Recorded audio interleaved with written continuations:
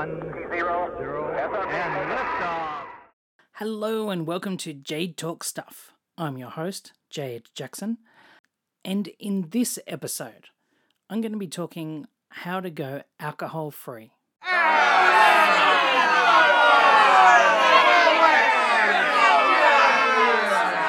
Wait up, just hear me out.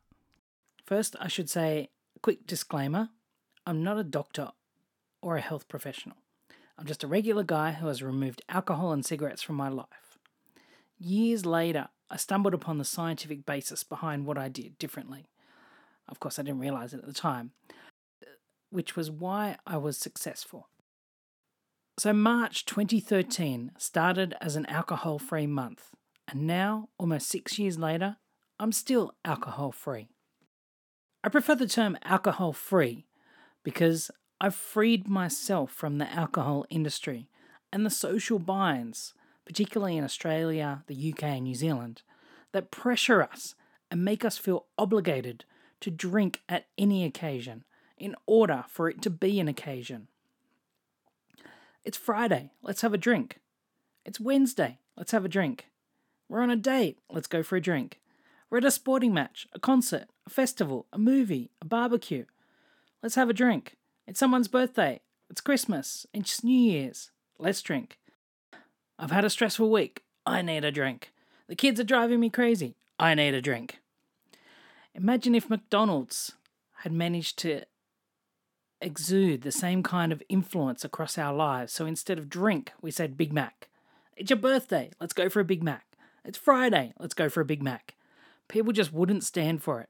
Yet alcohol gets a free ride without any arguments. I should point out as well, for all the articles I mention, I'll include links to those in the show notes. I recently read a statistic that wine glasses in Australia have doubled in size since the 90s, which makes you wonder, is the alcohol industry behind it? Perhaps it's a collusion between the alcohol industry and the glass makers to sell more of both via bigger glasses. I'm sure there's a perfectly logical explanation, but I always love a good conspiracy.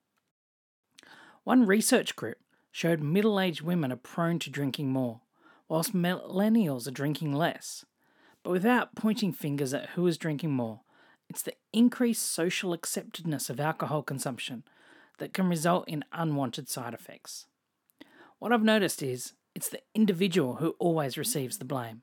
You have a problem with alcohol, never to the industry. You're the problem. I don't deny that mental health plays a part, as does upbringing and peer pressure, but there are so many excuses pushing us to drink alcohol. Yet if ever there's a problem, no one wants to take responsibility.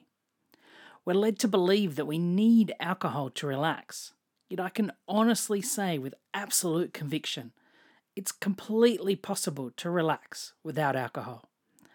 All those preconceptions that you need alcohol to watch sport, be romantic, be creative, all lies. You can do all of those things without alcohol. I know, who knew? The trick is knowing how the brain works to get essentially the same results. This is key to changing repetitive behaviour, including drinking and smoking. So, why remove alcohol in the first place?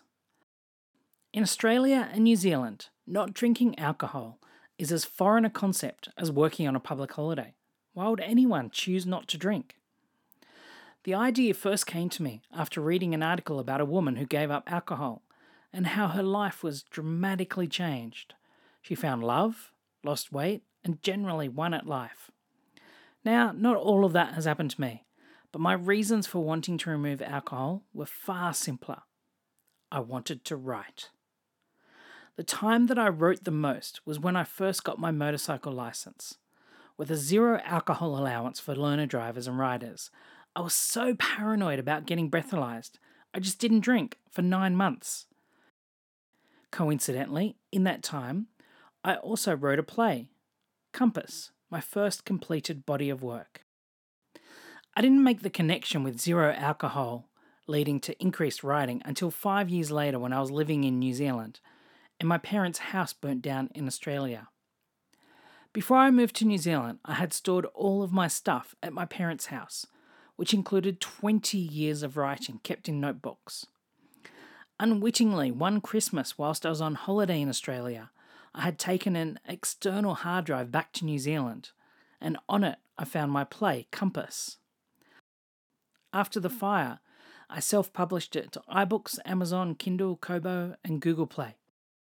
Once the excitement of self-publishing wore off, I was wanting to write my first novel, but besides a few ideas, I didn't have anything concrete. I thought back to when I wrote my play and recalled the drive and dedication I had to complete it. And only then did I realise that it was during a period of not drinking that I had written my play. I was writing before work, during lunch breaks, and all evening. No doubt there was other factors as well. But I decided to trial a month of removing alcohol to see if it helped with my creativity. Within the first month, I'd written about 15,000 words of a novel, a dozen poems, a couple of blog posts, and even composed a couple of emails to friends who I had written to in years. In short, I'd written more in a month than I had in the previous 5 years combined. I should also point out that in that first month, I started my day with a St. John's wort herbal tea, combined with blueberry fruit tea, because St. John's wort tastes like straw, which also helped create a positive frame of mind. I prefer my herbal tea cold, a trait I picked up in Japan with cold green tea, which makes it more refreshing. And at the end of that month, I thought, well, if I'd written that much in a month, imagine what could be achieved with 3 months. Heck, what about a year without alcohol? It was like a cloud had been lifted. I had clarity and focus. I was smiling more. I had more energy. I was getting up early because I slept better. And every weekend was now hangover free, which meant I was more productive. I went out, I did stuff, and some weekends I wrote from 6 p.m. Friday evening until 11 p.m. Sunday night. All of this writing, of course, also made me happier. I'd gained so much in life by removing alcohol, I couldn't understand why people referred to removing alcohol as quitting or losing. And that's where I believe that the terminology is part of the problem. The perception of an alcoholic is someone who has lost everything to alcohol, can't hold down a job, and someone who has to drink every day in order to get by. Well, that wasn't me, so there was no problem, right? Wrong. The perception that only drinking on weekends or just having a couple of glasses of wine with dinner is totally fine. But as cultural norms change the bar as to what's acceptable and what's not when it comes to alcohol consumption, it's easy to slip into grey areas. It's the grey areas that cause the most damage because the perception is you're not at rock bottom, therefore there's no problem. I'm not going to bore you with health stats, but me deciding to remove alcohol stemmed from a particularly scary incident. In a case of wrong place, wrong time, I was the victim of an unprovoked glassing incident in New Zealand. And whilst I was lucky enough to walk away with just a scar, there have been numerous similar cases where far worse has occurred, like loss of sight and even death. However, if alcohol had not been consumed that night, it simply wouldn't have happened. The events of that night got me questioning about whether I really needed alcohol in my life. And the answer I came up with was a resounding no. It wasn't an overnight epiphany, but being honest with myself, I counted far more negative aspects that alcohol brought than positive ones. So how does the brain get used to alcohol? Many years earlier, I had checked out an AA meeting to see what it was about. I think it was after watching Fight Club. And it was a room full of senior citizens lamenting the loss of alcohol, focusing on the past, and who had simply swapped alcohol for cigarettes and coffee. Not to say that AA doesn't work, I've known people that swear by it, but I felt it wasn't a positive environment for me. The rationale behind my thinking was, no one wants to be a quitter. No one wants to lose anything. Even if you're not the competitive type, it's never nice to lose anything. Of course, this is all backed up by the huge protests in Sydney when lockout laws made people think they weren't allowed to drink anymore. But removing alcohol or cigarettes doesn't have to be a loss, because by removing alcohol, you're not losing, you're gaining in life. If anything, you're winning. It wasn't until years after I had successfully removed alcohol from my life that I watched a documentary, Evolve Your Brain, The Science of Changing Your Mind by Dr. Joe Dispenza, which you can find on YouTube. This described scientifically how I had changed my brain, although I didn't realize I was changing my brain at the time. There's also a book, Evolve Your Brain, which goes into more detail. So anyway, in the documentary, Evolve Your Brain, to paraphrase Dr. Joe Dispenza, he describes how the brain can do amazing things. It can think thoughts, it can cause involuntary actions, and it can also change itself to think new thoughts and actions. Every thought process creates a chemical release in your brain, which causes your body to perform an action. Over time, repeated thoughts and repeated actions become habits. Now, what's to follow is about as unscientific as you can get, but I'm simply breaking it down as simply as possible without all the big Latin terms. So, when chemical X, not its real name, just an example, gets released because you're stressed, your body presumes alcohol will soon follow because it's what you usually do, which prompts the desire. Your brain releases a small amount of happy chemicals or dopamine as you near the liquor store, prompting, or rather confusing you into purchasing alcohol. In order to change the brain's release of chemicals, you just need to create new pathways by doing something different. When that first time comes where you feel stressed, chemical X gets released and you don't consume alcohol, instead consuming, say, a ginger beer, your body starts to create a new pathway. Basically, it says to itself, oh, okay, this time you're stressed, but you had something besides alcohol. So that's new, but okay.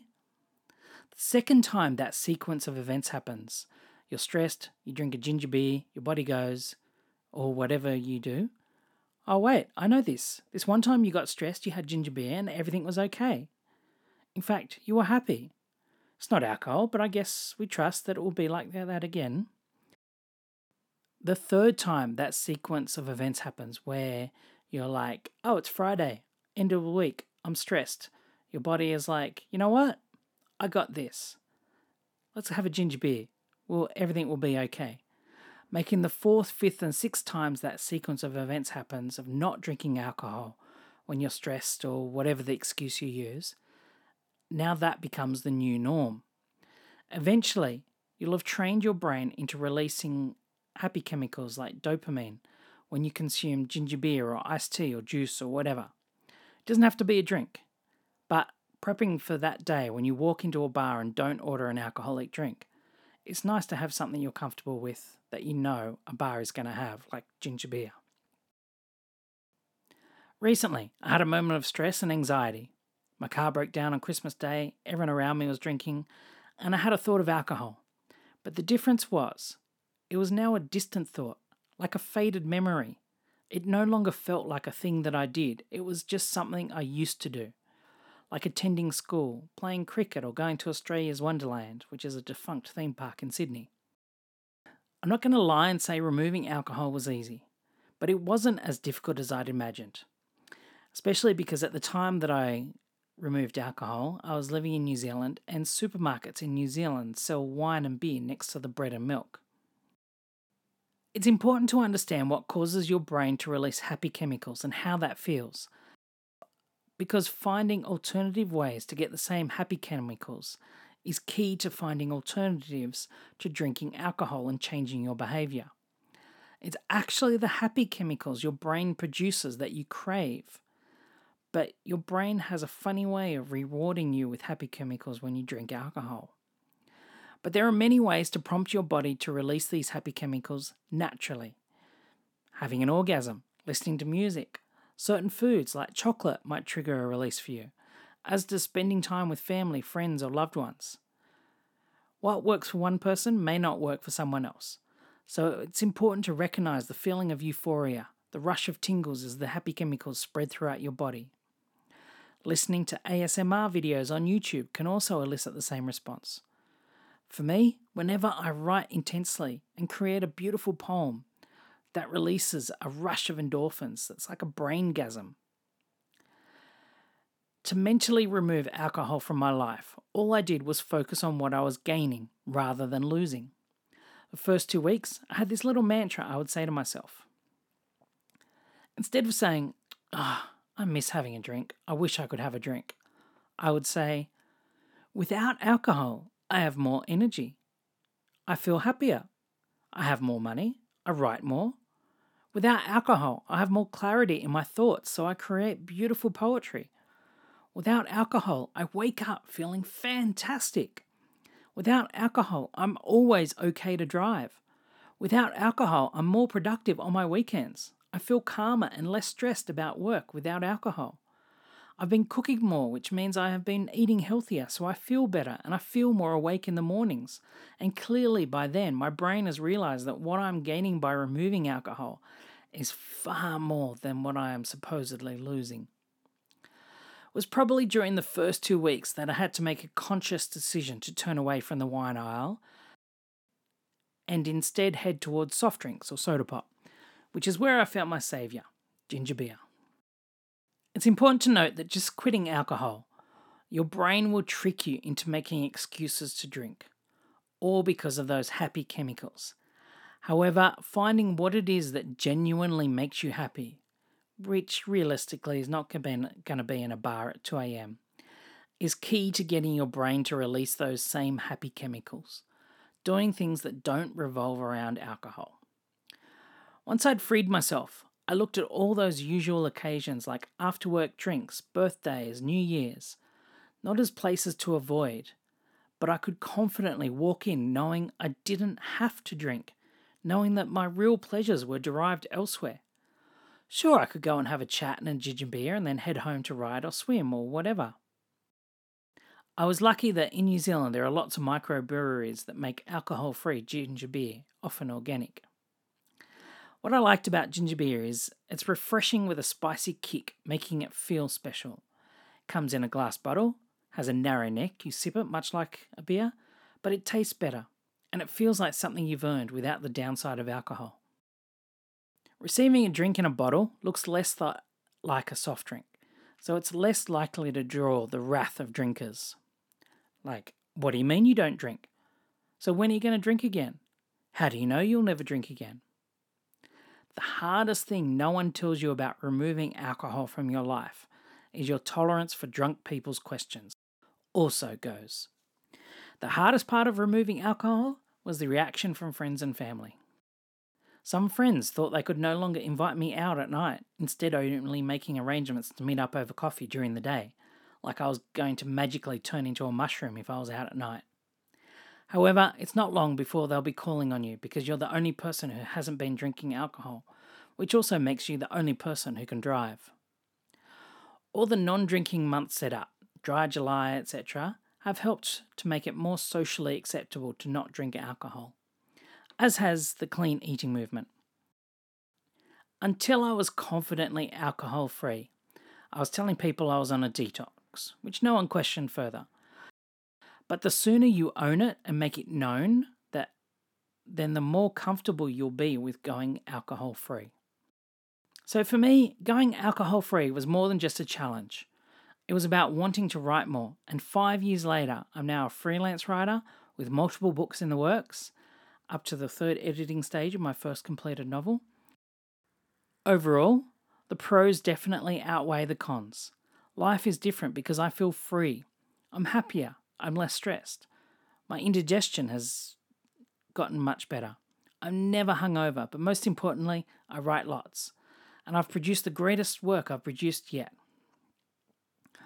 Whatever your relationship is with alcohol, from a glass a week to several bottles a week, we're trained by the alcohol industry, by television and movies, by bars and restaurants, by supermarkets and vineyards, to believe that we need alcohol in our lives to celebrate every event, to relax, to enjoy a meal, when in reality, it is alcohol companies that need us.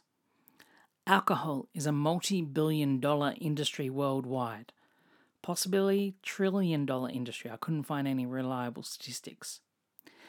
Be wary of any published research stating that alcohol is good for you, because often it's backed by alcohol industry providers, which has been part of the problem. Don't fall for their tactics. According to The Truth About Alcohol documentary on Netflix, the same good antioxidants found in red wine can easily be found in walnuts, blueberries, apples, and many other everyday foods. The one thing to remember is by going alcohol-free, you're not alone. There's an ever-growing list of lifestyle changes, including celebrities like Blake Lively, Bradley Cooper, and Lucy Hale, to name just a few. Live a happier, more productive life by going #alcohol-free. The true test when I knew I was finally free was travelling to New Zealand on a ticket which included the works with access to the business class lounge. And I remember thinking, I don't care that there is free alcohol. I still don't want it. You too can be free. Thank you so much for listening to Jade Talk Stuff. Head to my website, jadejackson.com.au for past podcast episodes and to check out my travel blog. If you haven't already, subscribe to my other podcast, Travelosophy, which features life lessons learnt from travel. Thank you so much for listening to Jade Talk Stuff. Bye-bye now.